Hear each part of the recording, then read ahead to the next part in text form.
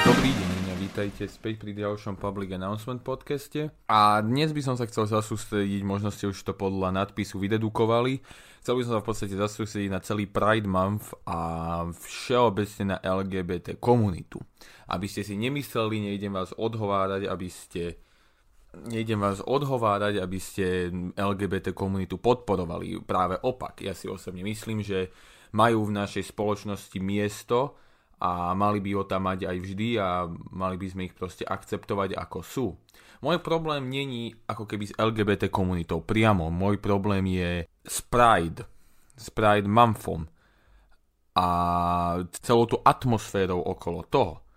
V podstate, čo si ja myslím, aby som na začiatku odprezentoval svoj názor, je, že Pride Monthy sú už v dnešnej dobe irelevantné. A z akého dôvodu, tak to vám vysvetlím, hej. Čiže začneme hneď prvým argumentom. Podľa môjho názoru Pride Monthy už nesplňajú tú ideu alebo ten základný koncept, ktoré Pride Monthy mali spĺňať. Poďme od začiatku, hej.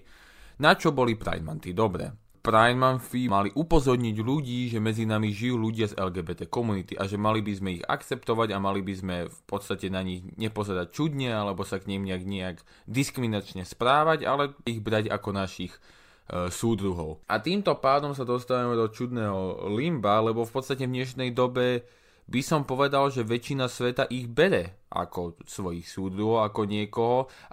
Nie všetci ich podporujú. Áno, samozrejme, nie všetci sú veľmi vokálni, ale dalo by sa povedať, že za posledných 30 rokov krivka nejakej diskriminácie voči ním sa výrazne znížila. A samozrejme to je len dobre. Ale potom sa reálne spýtame, na čo sú nám Pride Monthy. V ďalších videách, a veľakrát to zopakujem, že ľudia moc nemajú radi, keď im je propaganda stále podávaná, ale veľmi takou utlačajúcou cestou. Čo tým myslím, je v podstate to, že tým ľuďom je ako keby dané, že buď si toto, alebo si toto. Buď si na našej strane, čo je tá dobrá strana, ovšem, alebo si na tej zlej. To není, jak by sa mala robiť propaganda. Propaganda by mala byť pomalá a opatrná, aby si ju každý vedel poriadne tunúť do hlavy. Takisto slovo propaganda má určite sa nám vyhadzujú nejaké negatívne obrazy pri tom, ale osobne si myslím, že je to neutrálne slovo. Slovo propaganda samé o sebe iba nabralo v kontexte našej kultúry a v kontexte všeobecne, čo sa dialo počas 20. storočia, nabralo nejaké negatívne vlastnosti, alebo pri ňom sa ľuďom často vytvárajú nejaké negatívne predstavy, aj keď to nemusí byť pravda. Propaganda je v podstate, že ja vás presviečam o svojom názore. Aj tento podcast svojím spôsobom je propaganda, hej? Ale späť ku Pride Monthom. Čiže jak v podstate je odprezentovať dnes ľuďom, že máme akceptovať LGBT komunitu. Máme celý vyhradený mesiac pre nich, áno, to je prvá vec. Druhá vec, raz za ten mesiac sa organizuje tzv. Pride March a tam ľudia idú vyjadriť svoju solidaritu aj na námestia, aj na v podstate ulice, mávajú vlajočkami, tešia sa, smejú sa, veľa smiechu, veľa kriku, veľa radosti, hej. Čiže čo na to môže byť zlé? No pre ľudí, čo na tieto pridey nechodia, je to veľmi zlé, lebo poprvé zablokuje vám to celé mesto, hej, zatvoria sa cesty, zatvorí sa doprava, väčšinou je to síce cez víkendy, ale aj tak, niekto sa možno chce niekam dostať. Niekto možno ráno chce sa vyspať dlhšie. A teraz si predstavte, že vám hučia pod oknom nejakí ľudia. Samozrejme, keď troška sledujete politické dianie na Slovensku, viete, aké to vyvolalo u nás reakcie. Zdvihli sa mnohé strany, medzi nimi zelenáči, ktorí povedali, že oni sami pôjdu a zničia ako keby tento Pride mať. Samozrejme za toto nie som. Len hovorím, že oni chceli ísť dnu a zbiť všetkých týchto ľudí. Samozrejme aj druhá strana, ktorú nebudem menovať, sa zdvihla a povedala, že ona pôjde protestovať, lebo oni sú za rodinné hodnoty. Samozrejme, že nič z toho nakoniec nebola pravda. Všetko to boli len silné reči, ale v Poľsku to neboli len silné reči. V Poľsku naozaj zaútočili neonacisti na Pride Festival. Tradičná lavica by vám povedala, Poliaci sú rasisti. Áno, sú. Áno, priznám si, tí ľudia, čo zaútočili na ten Pride, pravdepodobne neboli tolerantní a otvorení skoro vôbec, ale nemôžeme sa na to takto pozerať. Toto je veľmi ignorantský spôsob, ako sa môžeme pozerať na túto problematiku. Poďme si pekne od začiatku rekapitulovať, prečo ľudia v prvom rade začali mať radi gejov alebo lesby. Ja vám presne poviem prečo. V 70. 80. rokoch tam sa začali vlády prelamovať. A všimni si, čo sa stalo v 70. alebo 80. rokoch. Spýtajte sa hociakého fanúšika Eltona Johna. Hej? Či má rád, alebo akceptuje, nie má rád, ale či akceptuje gejov. 90%, ak nie viac, vám povie, že áno. Prečo? Lebo Elton John sám je gej, sám sa k tomu verejne vyjadroval a v podstate ľudia cez neho videli v LGBT komunite niečo pozitívneho. Elton John bol skvelý hudobník, veľmi kreatívny človek a priniesol veľa tomuto svetu. A odsúdiť ho len za to, že je gay, za jeho sexuálnu orientáciu by bolo hlúpe, keď toľko priniesol nášmu svetu. A veľa ľudí si to uvedomilo veľmi naturálnym spôsobom. Čiže podľa mňa, ak teda už chceme niečo robiť, mali by sme v prvom rade zrušiť týchto aktivistov, ktorí furt vystupujú, že treba nejaký protest a furt treba niečo hučať na ulici. Furt treba na niekoho kričať nejakou vlajkou, alebo treba zdvíhať hore ruky a peste a bojovať za nejakú imaginárnu slobodu, ktorú si oni len predstavujú. Proti nejakej hierarchii a proti nejakým mocnostiam, ktoré v podstate ani neexistujú. Treba namiesto toho idolov. Treba ľudí, ktorí reálne ukážu, že tejto komunite nejako prispievajú. Ale k tomu troška neskôr. Čiže tradičný človek uvidí tento gay pride a čo si pomyslí? No, vidí tam všetko, čo sa deje, to si potom ešte povieme, a začne byť viac konzervatívny. Začne si hovoriť, a zasa tí gejovia, a zasa tá LGBT komunita, zasa ma niekto otravuje. A práve toto ničí diskusie. A práve toto páli mosty a práve toto robí bariéry medzi ľuďmi. Práve preto máme dnes na Slovensku, a nie len na Slovensku, celosvetovo je skoro nedýchateľný politická atmosféra. Nedýchateľná je. Nevie sa lavica pobaviť s pravicou bez toho, aby nevznikla celá hádka plná obvinení a káuz a vyťahovania starých známych rečí. Raz sa musíme dohodnúť. A dohoda príde len vtedy, keď budeme spoločne diskutovať o probléme. Gay marče, alebo gay pridey, alebo pridey, alebo ten celý pride není diskusia. Je to veľmi podľa mňa zosilené vsúvanie a sugerovanie nejakého názoru a ľudia to nemajú radi. Čiže ľudia, čo to uvidia a nie plno podporujú gejov, hej, čo spravia? Budú viac konzervatívni, budú viac počúvať konzervatívnejších ľudí. A na budúci rok príde znova Pride Month a budú ešte viac konzervatívni a postupne sa dostanú do tej vlny, kde budú raz odmietať holokaust. Takí ľudia sa z nich stanú. A ja vám to garantujem. A potom zase budete mať druhú skupinu, ktorá bude strašne liberálna, ktorá strašne bude chcieť len liberálne všetko. A títo dvaja sa budú v kuse hádať. A nebude zlatý stred. Nikto nebude proste povedať, že dosť a poďme sa pobaviť. Všetci budú len po sebe kričať. Čiže poďme sa aj pobaviť o tom, že kto naozaj chodí na tieto pridey a s akým úmyslom. V prvom rade asi majorita ľudí sú tam proste takí, ktorí idú, lebo ich sused išiel, lebo ich mama išla, alebo decko ich presvedčilo, že je to niečo dobré, tak tam proste idú, zamávajú vláčko, poriadne nevedia, o čom protestujú. Len v poslednom čase mám pocit, že na Slovensku je hobby protestovať, aj keď neviete proti čomu, len neviem, no stalo sa to takým kultúrnym spájadlom, hej, že proste ľudia idú protestovať. A ja som sám išiel protestovať len preto, lebo moji priatelia išli, hej, stretli sme sa, povedali sme si zo pár slov, zakričali, zo pár ľudí si koplo do smetiakov, no super, vynikajúco, krása, išli sme domov, hej, bere sa to ako sociálny event. Veľmi mi to pripomína raz, keď som bol vo Francúzsku a videl som, jak si žlté vesty robili opekačku a pritom protestovali. Pripomenulo mi to, že nejak ľudia v dnešnej dobe berú protesty. Čiže väčšina ľudí na týchto pridoch sú presne takíto. Druhá veľká skupina sú ľudia, čo tam chodia preto, lebo majú extrémne ľavicových kamarátov. Lebo pracujú v prostredí, ktoré je extrémne ľavicové, alebo nejakým spôsobom musia furt ukazovať, že aj oni sú strašní ľavičiari, aj oni stále nejaký progresívny a liberálny sú. Osobne proti ním nemám nič. Progresívna a liberálna strana má svoje čo povedať do diskusie, ale toto sú ľudia, čo proste extrémne to musia ukazovať, hej. Chodia s tými dúhovými tričkami, majú tie dúhové tašky. Dobre, fajn, však ich nechajme tak, nech si robia čo chcú. Ja len vravím, že títo ľudia nechodia tam preto, lebo reálne by sa tak cítili, ale proste cítia tú núdzu vyjadriť svetu, že oni sú progresívni. Tak tam idú, zamávajú vlajočkou, zakričia heslá. A všeobecne ich to, nepovedal by som, že ich to nezaujíma, ale robia to len preto, aby sa tým potom mohli v pondelok pochváliť v práci. Aby si mohli do kochlíka von pred panelákom alebo pred domom zapichnúť vlajoč tými dúhami. aby mohli na internet dať fotku, že jak oni boli na tomto Pride a ostatní kamaráti im to lajkujú a ďalšie dve skupiny, ktoré sú najviac zaujímavejšie a najviac aj deštruktívne podľa môjho osobného názoru. Ľudia, ktorí chodia na tieto Pridey len, aby oni osobne dostali nejaké sledovanie, aby si oni osobne, aby sa im nasýtilo ich ego, hej?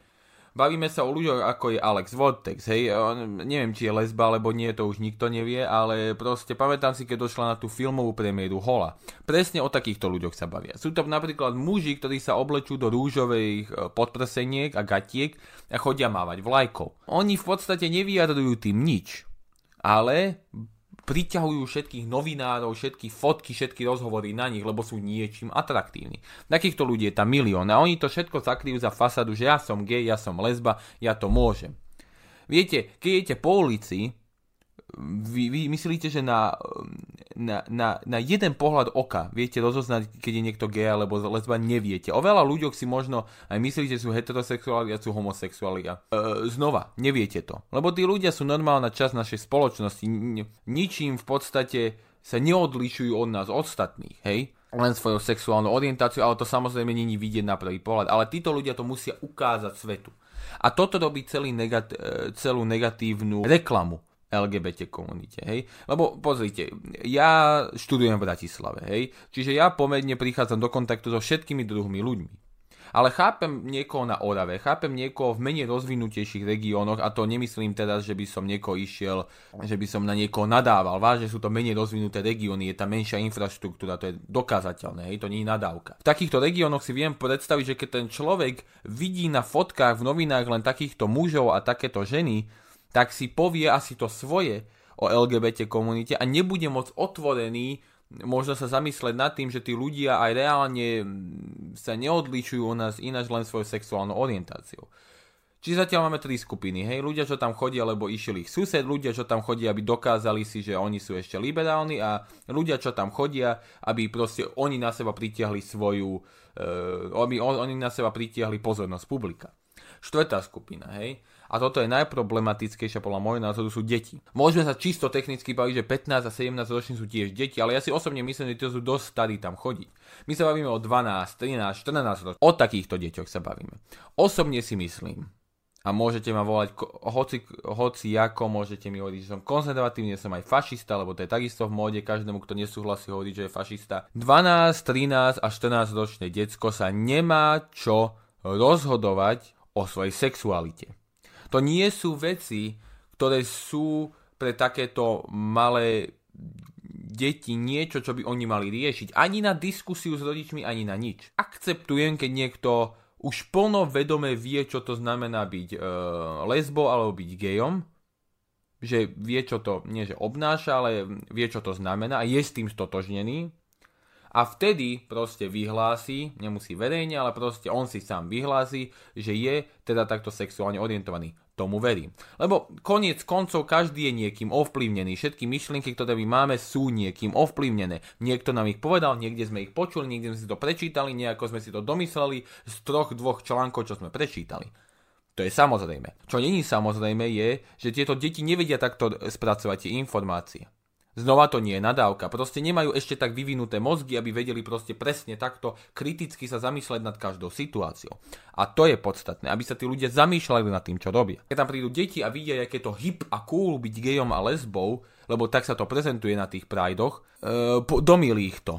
Domýli ich to a to je slušné slovo, čo som použil. Nie sú ešte na to vyvinutí a nemajú na to ešte ani právo, ani vek. Bohužiaľ, je to môj názor. Ale samozrejme veľa podcastov by už tu nás skončilo, povedalo by, že to je môj názor, koniec, bla bla bla, končíte, pekný deň.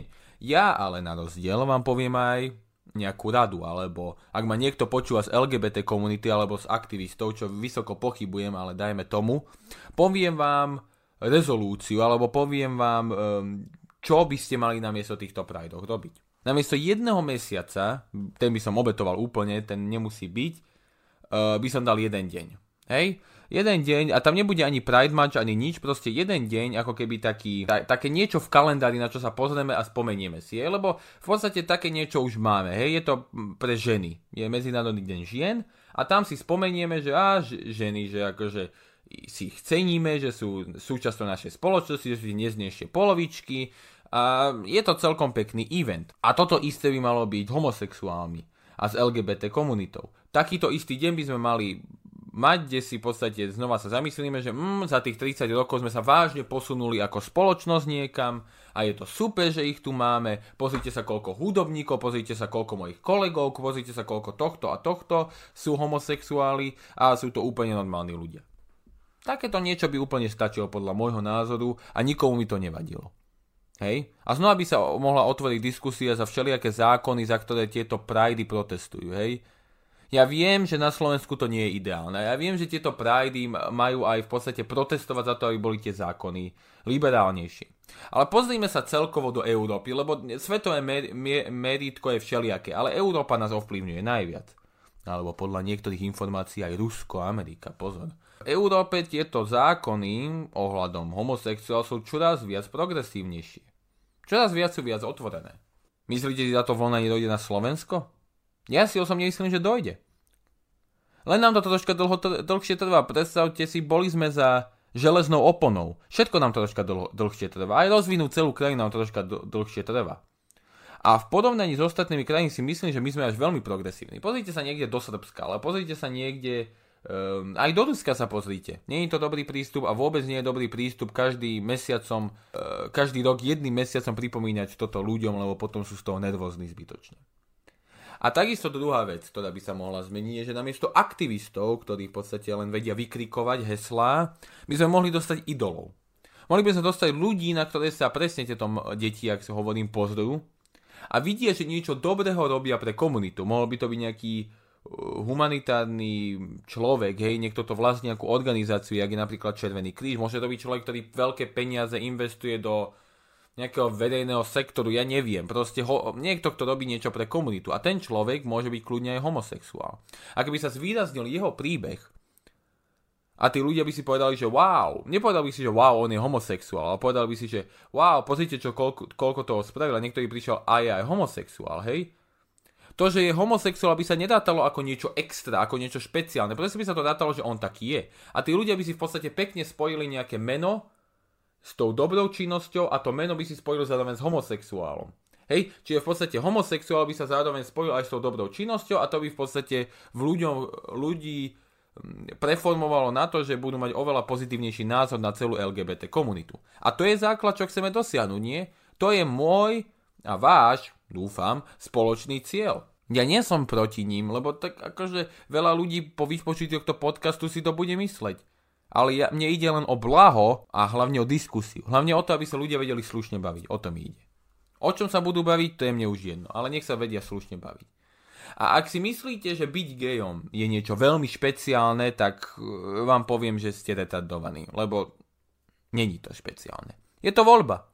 Zajtra si môžem zahrať futbal alebo basketbal. Je to takisto voľba. Je to takisto voľba ako sexuálna orientácia. Áno, vybrať si sexuálnu orientáciu je oveľa dôležitejšie a viac ovplyvní život, jak to, že či si zajtra pôjdem zahrať basketbal alebo futbal. Ale takisto, keď sa na to pozrieme z čisto technického hľadiska, je to len voľba. A voľby nie sú ničím špeciálne. Voľby sú založené na našich názoroch. Čiže, aby sme ukázali spoločnosti, že homosexuáli sú normálna časť našej spoločnosti, čo sú, nemali by sme im dávať nejaké špeciálne privilégia. A jedno špeciálne privilégium je to, že majú svoj vlastný mesiac. Majú heterosexuáli svoj vlastný mesiac? Nemajú. Prečo ho nemajú? Lebo nie sú špeciálni. Sú homosexuáli niečím špeciálni? Ja si osobne nemyslím. Je to ich voľba. Není nič špeciálne na voľbe. Niekto má čierne, niekto má blond vlasy zafarbené, je to tiež voľba. Nie je tým špeciálny. Áno, je to iné, ale nie je to špeciálne. A medzi tými dvoma slovami rozdiel. A to bude aj na dnes všetko. Ďakujem, že ste si ma vypočuli a vidíme sa, počujeme sa zase o týždeň. Majte sa.